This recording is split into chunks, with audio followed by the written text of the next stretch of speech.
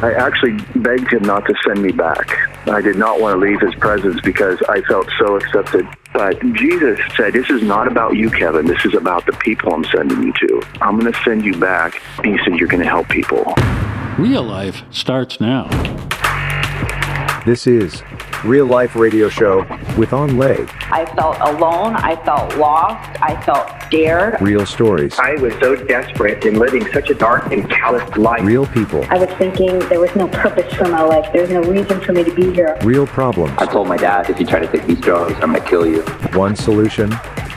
God. Hope is a person, and his name is Jesus. And now your host, Anh.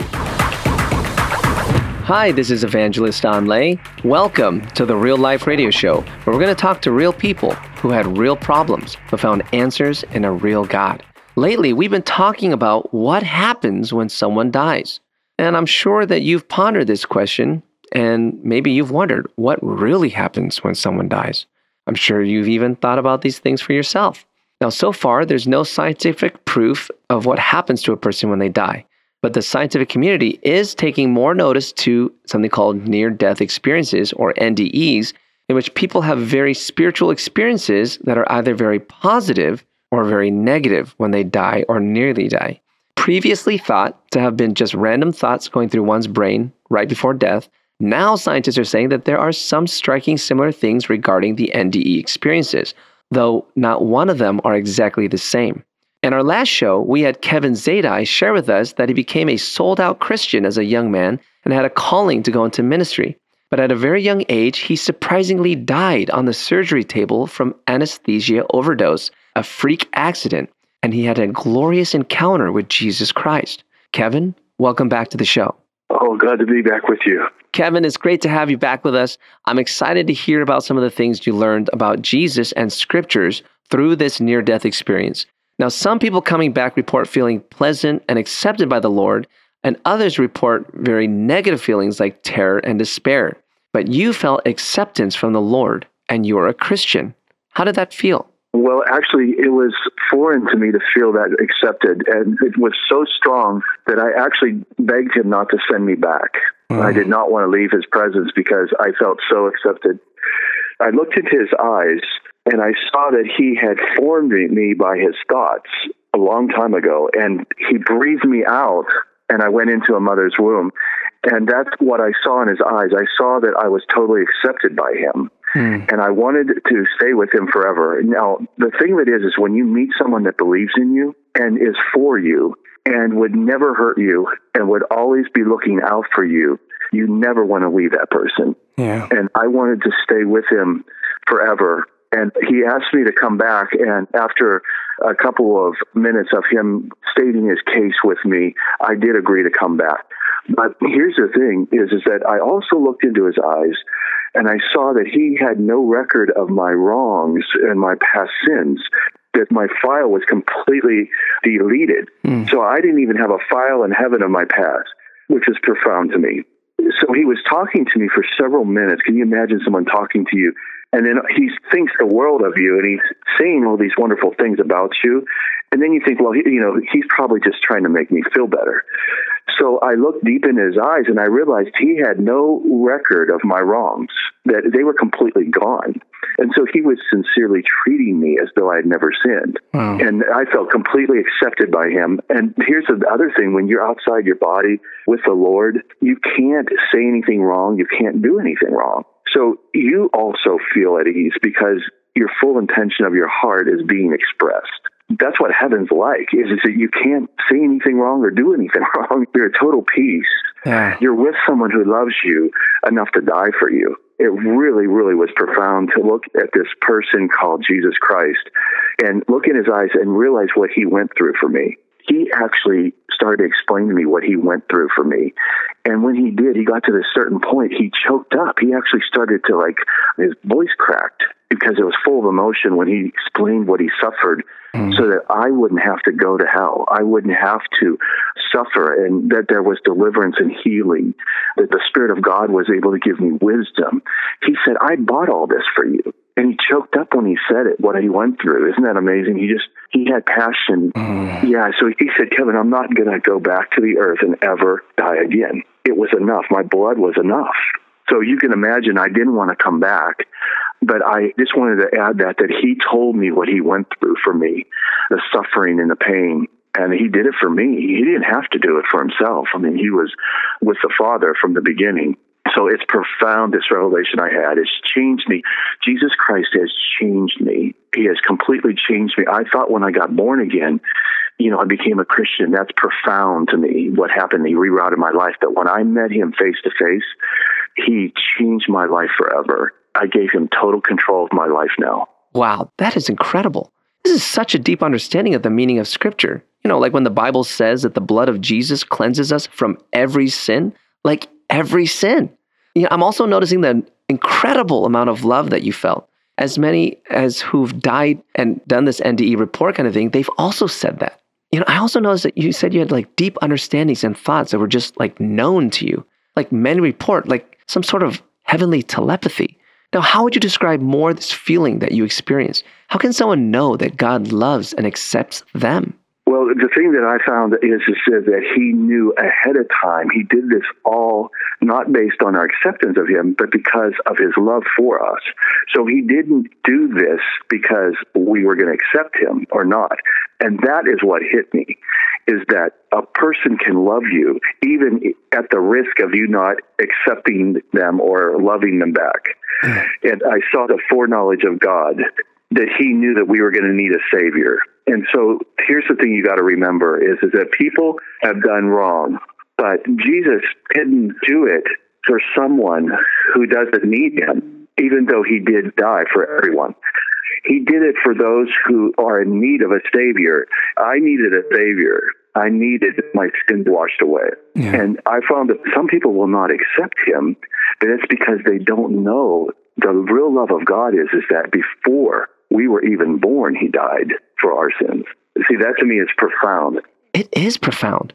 The Bible even talks about that while we were still sinners, Christ died for us. And the fact that he did, despite whether or not we receive it, it says, I love you all over it.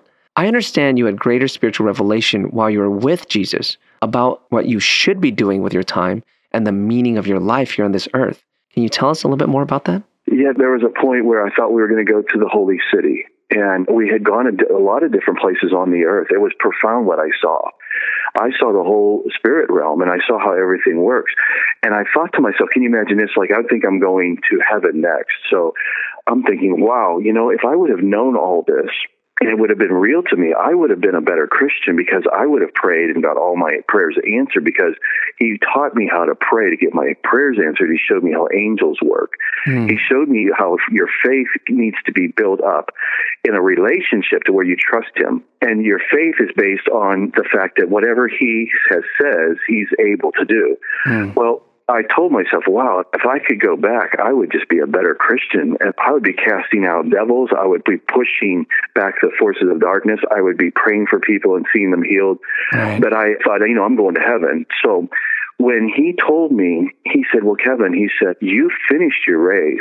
And he told me, he said, you've been faithful. He said, but I want to ask you, could you go back? Because he said, there's a lot of people that if you go back and you talk to them, he said, I'll send them to you. I'll set it all up. You can't lose.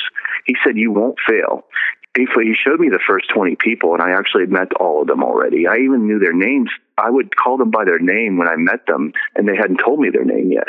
So I was sent to these people, and I had a message for them. And it just kept happening and happening and happening. So he told me, he said, if you go back, he said, I will make sure that you're taken care of and you can't lose.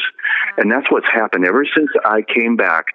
I mean, I have books out with stories after stories about what God did. So I came back. He said, this is not about you, Kevin. This is about the people I'm sending you to. I'm going to send you back. And he said, you're going to help people. Kevin, that is amazing, because though you already had the call of God to minister, it sounds like this near-death experience really sealed that call and gave you greater clarity. Let's stop here because I want to have you back on our next show to hear how your experience lines right up with what the Bible teaches.